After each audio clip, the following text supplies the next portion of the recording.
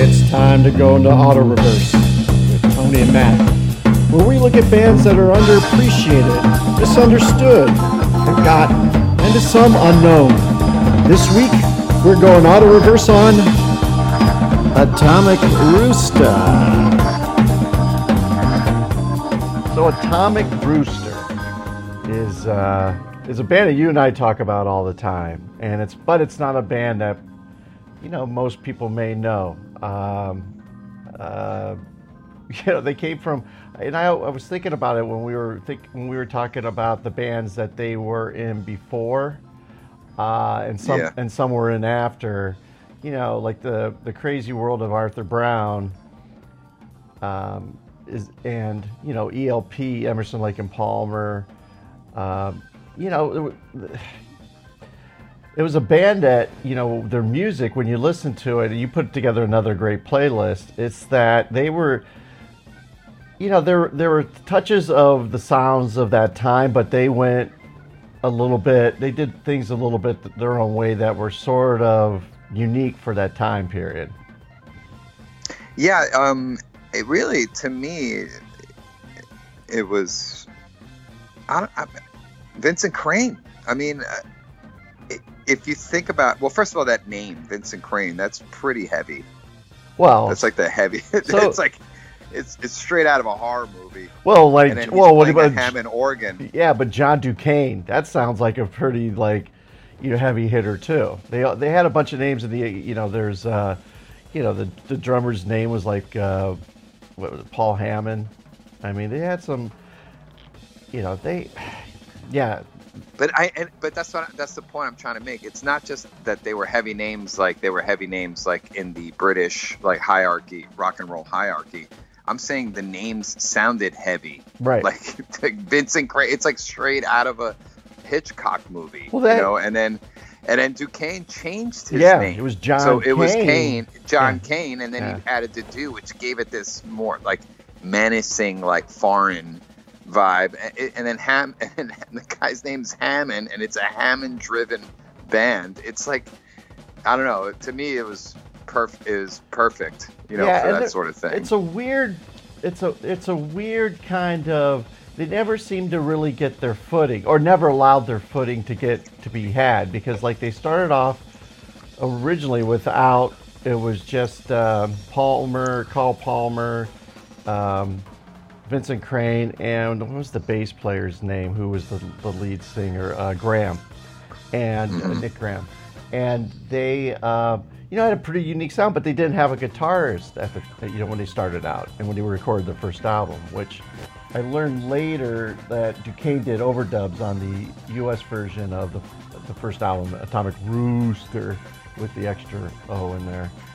And then, they had the Duquesne period, which lasted a couple albums, and then the thing that is most curious about Atomic Rooster is that middle Death Walks Behind You lineup seemed, at least for me, was their strongest lineup. And they seemed to your singing's pretty good job, but we're going to bring this other guy, which was Pete French from Leafhound, and I thought that obviously what band was Pete French in? Leafhound. Before. I don't know. Leafhound. Yeah, that's right. But it's just curious because their best album, with some of their best songs, and they decide to mix up with the formula and bring in another singer. I kind of love that.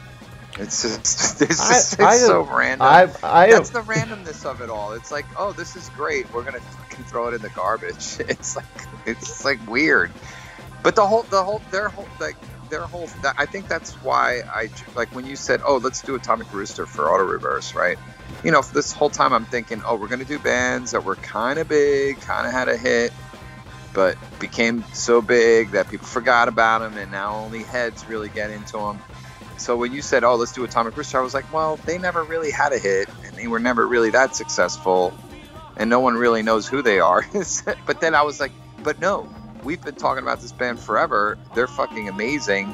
They were random in the way they chose to make records and with whom to make records. Right. And it's and I was like, no, you're right. Let's talk about this band. Yeah. And that's what, and that's why, and I'm saying that randomness of how they fucking scrapped their best lineup, and switched it all up. It's like, that's so weird. It's cool, you know. It I is. don't know. It is kind of cool. It's frustrating from Yeah. a fan standpoint because it's like, Oh, hells yeah. they could have gone on with that, but also, like Duquesne and Hammond left to do one of my favorite multi-name bands. They were called Damon, then Hard Stuff, and then Bullet. Hard Stuff, yeah. And Bullet, but it had 3 names. I've seen that one album, Bulletproof, with 3 different band names on it, and it's all the same music. It's the craziest thing ever. But you know, they had such a great chemistry. You listen to their early stuff, and then how they went into Death Walks Behind You album, and you know, some of the songs on there are just phenomenal. Like, well, Death Walks Behind You is like one of my favorite. Just like a kind of a creeping song on there. Sleeping for Years, which is one of your favorites. I love that Devil's Answer, right? Yeah, That's Devil's another one. Answer. Yeah, which got, actually Yeah. did some, what I was looking up. It actually charted really well. Well, you would know it charted because in the playlist that I did for Atomic Rooster, I found radio spots that I guess was it Elektra? I forget who put out their records in the U.S. They paid for, and they used Devil's Answer as part of the ad. So you could tell they were working that single to radio, and they had all these like weird ads. Did you notice that in the? I slipped those into the playlist. Yeah. I love finding little tidbits like that in the extra tracks. Why would you think a band like Deep Purple, they're kind of comparable to Deep Purple, the way that they use the heavy organs and the guitar organ play, and not as operatic singing, but like a nice array of different songs. And it seems to me that they should have had, a little bit more success. It's just kind of funny that Carl Palmer leaves the band to go to ELP. Like, what did he know that was like that he didn't think he was going to get a better opportunity in ELP than in a band like Atomic Rooster? His first album was fairly well received. I think, maybe I sound like a jerk here, but I just don't think their songs were as good as Deep Purple's songs, and also because Deep Purple had a consistency to them, even though Deep Purple did change up their sound and singers a few times. So I don't know. Who knows? I mean, why were Emerson, Lake and Palmer huge? Like, that's another question that deserves a treatment of some kind. It's like, I don't know. It's hard to say. The thing that because I pondered, because you texted me that question, and I've thought about it some more, and it's like, here's the thing that I think about the difference between them and Deep Purple. They both had these like race car bands with like a V8 engine in there, and Deep Purple had no problem going to the left lane and putting the pedal down, whereas I think Atomic Rooster was trying a little bit for nuance, and they tried to stay like, we're gonna do a comfortable 65-70 miles per hour with our band. We'll go fast, but we won't push it. I just think that their songs and the way that they presented themselves was unique, but nothing that you could really grasp on to make like it transcended your listening experience in some way. They didn't have that catchy, simple song like Smoke on the Water, Highway Star. They had something like Tomorrow Night, which is it's an interesting song, but it doesn't have as much bite to it as those other 2 songs. I don't know. It's got horns and shit in it. It's weird, and it's different. That's the thing. I think the way I could sort of frame this to maybe give people a better idea. So Atomic Rooster, I got turned on to by this guy Ned Brewster, who now lives in Spain. He worked in record stores and stuff in the 80s and 90s. He also worked in a guitar store. He played in bands. He knew a lot about this sort of like second tier, obscuro prog metal psych. Yeah. Like whatever like what they call like proto metal, heavy rock stuff. Like he made me cassettes, and I remember, of a lot of stuff, Bang, Cactus, all this stuff. And I remember he put Atomic Rooster on one, and it was like there was so much stuff of theirs that was worth listening to spread out over a bunch of albums that it took up one side of the cassette. Right. Like the whole side was all Atomic Rooster songs. And I remember thinking, this is so cool. This sounds great. I'm not going to stop listening to this in my car. I had a champagne-colored Chevy Geo in the 90s. I don't know if you remember. I had that car when I met you. Yeah. And I would listen to that nonstop, and I was thinking, why do I like this so much? And it was because it wasn't Deep Purple or Black Sabbath. Mm-hmm. You know what I mean? And because I never heard it, so it felt I didn't hear it in the 70s when it came out, and so because I never heard it, and I was being turned on to it in the 90s, it felt special to me. Right. So I kind of and they were like the underdogs in some ways. They were like the bands that didn't make it, and that's kind of like what made it for me.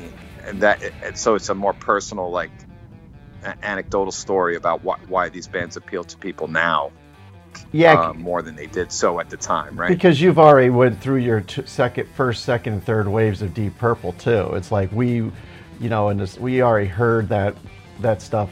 We're hearing it way after we've gotten our inoculation of, classic rock, and it does come off a little bit more eclectic than that. But I think like if we were listening to it all together, like the Deep Purple and the rest of the stuff at the first time, I could see how the Atomic Rooster stuff would not kind of pop. Make the cut. Yeah, it pop. Like it's the same thing you like. Actually, it was you who kind of led me on to Atomic Rooster from Atomic Bitchwax, Play the Game. Because I heard that song. They covered Play the Game. Yeah, I heard that song. The game on the second album or on the first album? I think the second. I think it's the second album. Yeah. Atomic Bitchwax 2. 2, yeah. TAB. TAB. So I heard that, and I saw that song wasn't covered by them. So I went and kind of looked out for what Atomic Rooster was, and I started getting a little bit of a rabbit hole with that, the old LimeWire days. And trying remember those days? Oh yeah. So I went down the rabbit hole with that, and it was great because it was like, why, you did the same thing. It's like you were ready for something that had that same kind of, interesting guitars, heavy, not safe lyrics, kind of dark lyrics, kind of. Yeah, they're talking about the devil and Satan all the time. Yeah. Sleeping for years. It's just like that's just dark as shit. Yeah. I know what you got there.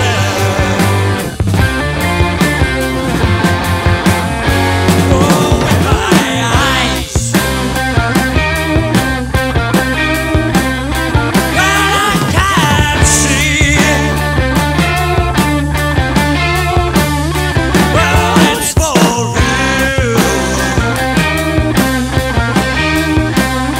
I'll tell you it's for me. I'm ready for ya now. Hey, I'll never lose.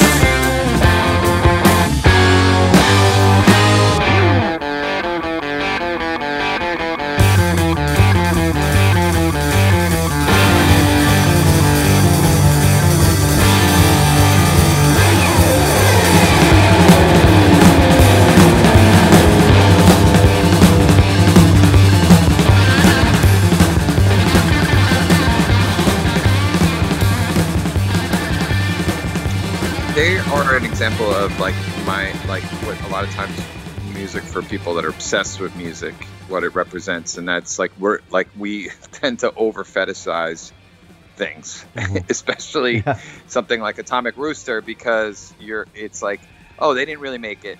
They're not really Deep Purple. They're not Black Sabbath, but they're fucking really cool. They're really cool, but not the songs aren't as good. So we're gonna make it this is our Black Sabbath, this is our Deep Purple, you know, like this is my thing. Only about 2,500 of us know what it is. So it's like a fetishization of the band that the band didn't even like. They've come and gone. You know what I mean? All those dudes have come and gone. Like they did the Atomic Rooster, then they formed Hard Stuff, and then they fucking disappeared. A bunch of them died, and then like it takes like maniacs like us who are 20, 30 years younger than them to like to come back to it and be like, no, this is really worth checking out and really worth paying attention to. Yeah. Even if it's not on commercial radio, like, you know, classic rock radio all the time, you know. Right. So that's what we do.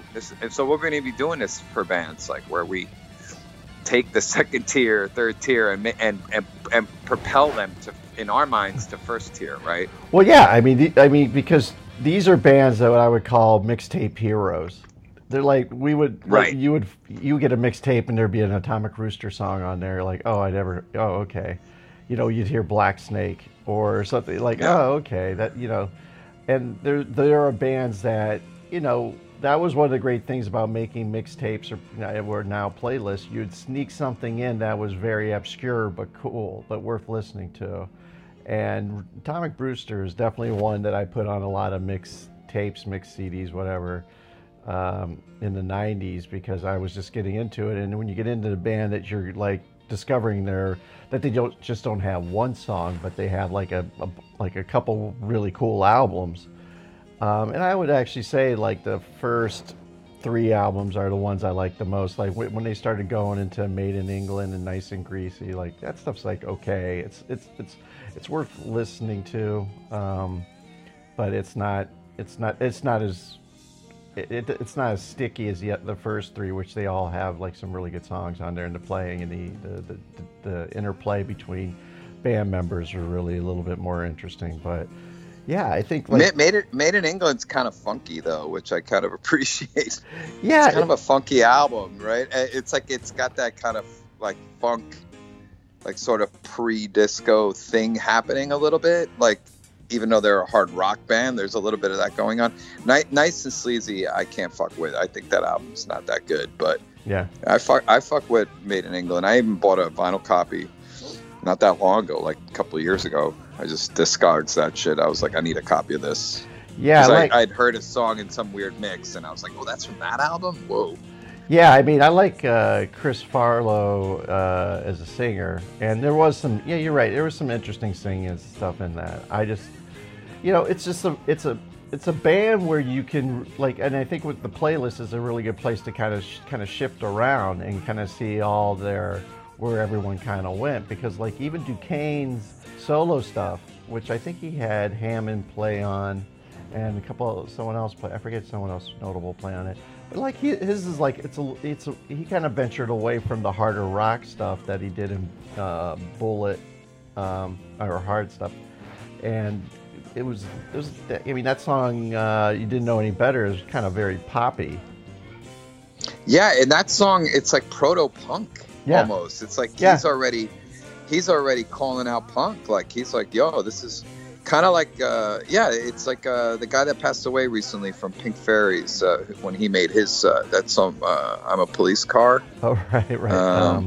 Fuck, what's his name? He passed away recently. He was in Pink Fairies, guitar player. He was another one like Duquesne who like made this single and this like he made an album that was like sort of like this is like punk rock now, like in like this before punk rock, right? So it's like that's what's so like rich about all this is like you could see like these guys weren't just like influential on just one genre front. They were influential on a few and quite possibly invented some in the mix, you know, in the middle of all of it. And that's what makes it so awesome, you know, to go back and look at, right? Yeah, I think you can see their influence on a lot of a lot of bands who based themselves on this either stoner rock or Larry Wallace. Sorry, that was the guy's name. Okay. Larry Wallace. Sorry. That's quite all right. I knew that was going to nag at you until you got it right. I like tap it on your knee trying to figure it out. I was like, I'm not even listening to Matt for the next 2 minutes. I'm just going to try to figure out what that name that I could not remember. Yep. I mean, you could definitely hear a thing in stoner rock. Especially with the keyboard, the heavy keyboards, and the how the harmonies and melodicizing that they did a lot and had a really good. It's one of those bands that had everything there for them, and then they made. It's probably timing too, given who was playing at this. The bands that were really popular at the same time. But musicians are not. That's not an easy life, and you need a little bit of luck, even when you do have all the components of really great songwriting and great musicians. Because Hammond was a badass drummer. I noticed it more in the songs and hard stuff, but then I kind of listened to it with a little keener ear for Death Walks Behind You and hearing of Atomic Rooster and hearing of Atomic Rooster. Like, his playing is really, really solid. So it was just a really, I can imagine, like, even a live band, they could probably like Duquesne was kind of like a early Mark Farner type thing, like lead singer, lead guitarist who could really belt it out and play interesting leads, and Grand Funk used a keyboard a little bit as well. I mean, I'm not saying how heavy that influence was, but it's like, I think that band is definitely more of a musician's band, and one that, not to say that they made transcendent music, but they made interesting music enough to, like, even when you could put that playlist together, listening to it, you could see some of the things that they were trying for and going for, and they were not a very complacent band. They were trying to push things, whether they're song topics, the influence of a keyboard is in the songs. They were just a really cool, and then horns, like Devil Answers has horns, right? Yeah, it has horns in it. So, I mean, they did some really cool, really cool instrumentals too. I mean, what was the song on the first album? Why am I losing my mind? Breakthrough is the first song. It was Decline and Fall is the one that has. Oh yeah, it's an instrumental. Yeah, it's a showcase your stretch your shit song where everyone gets to show what they can do. But I mean, it's just it's a kind of band that like you said, in the auto reverse way of looking at this is trying to take a look at these bands and appreciate them and maybe bring up their profile a little bit more, because they did interesting shit. Yeah, I mean, exactly. I mean, our rule, we don't really have a hard and fast rule at auto reverse. We do like this whole thing of dusting off the classics in a way, whether it be in hard rock, R&B. Like I think that'll be a big thrust of what we're doing. But you can't ignore something like this. I mean, it's like. Yeah, it's fucking Atomic Rooster. It's right. Like, you can't ignore it. But also, we have a rule: if we text back 4 or 5 times about the same topic, that means it's something that we need to talk about more, because it's a little bit back and forth on things. You're just like, okay, you're interested, you like this band, I like this band, and then we start, you start getting into playlists, and then I start listening to these songs, and it's like, wow, I didn't, you get, like, I think this is one of the bands where I gained a deeper appreciation through just this process of listening to the Gans all again. Yeah, it was one of those bands in the, I want to say like late 90s where, like, once Ned gave me that cassette with them on it, it was like, it was on. I was obsessed with them. Like, I was like, and then little by little I got their LPs, which are not impossible to find back then. Right. Now they kind of still, well, now it's a little harder to find them, at least for a reasonable price. So they were one of those bands, and it's definitely worth talking about. Yeah, I think, even if they were a little bit more popular, the type of their music is so kind of unique, or, it's kind of, I don't think they were, more I listened to it, I don't think this was I think this band had flirted with trying to be poppy, and trying to get something that was more mainstream. And I think that perhaps they just didn't like the way that it sounded so much. Like, you know, Devil's Answer is a little is something. It seems like it goes a little bit farther away from where their true strength was. But yeah, obviously I'm speculating. I just think this band just got really easily bored with shit, and they just like trying new things and trying to make songs and albums that were of a topic that would ruffle feathers, of a mix of instruments and plays that was a little beyond what was going at the time.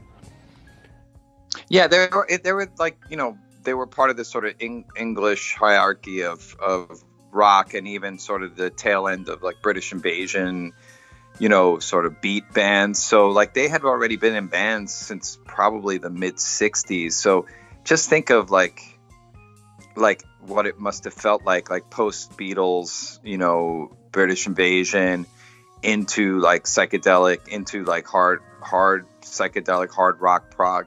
Like probably by 1975, they were exhausted.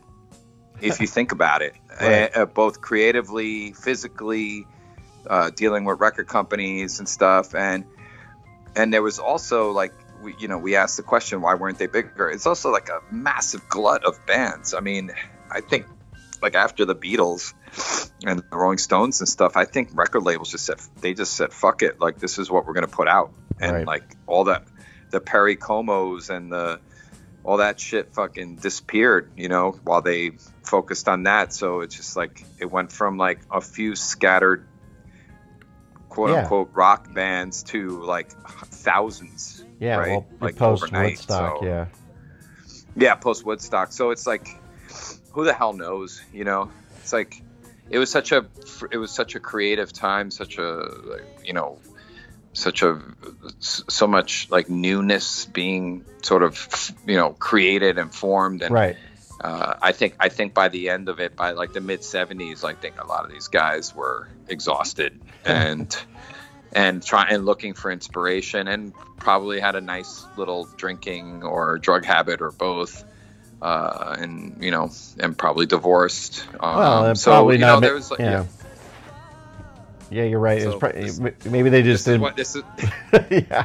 Yeah, this is where they wound up, and it's like the reason they wound up there is the very reason why we're talking about it and why we're into it, right? Yeah, and I think, you know, I understand why, you know, ELP was a bigger band than Atomic Rooster.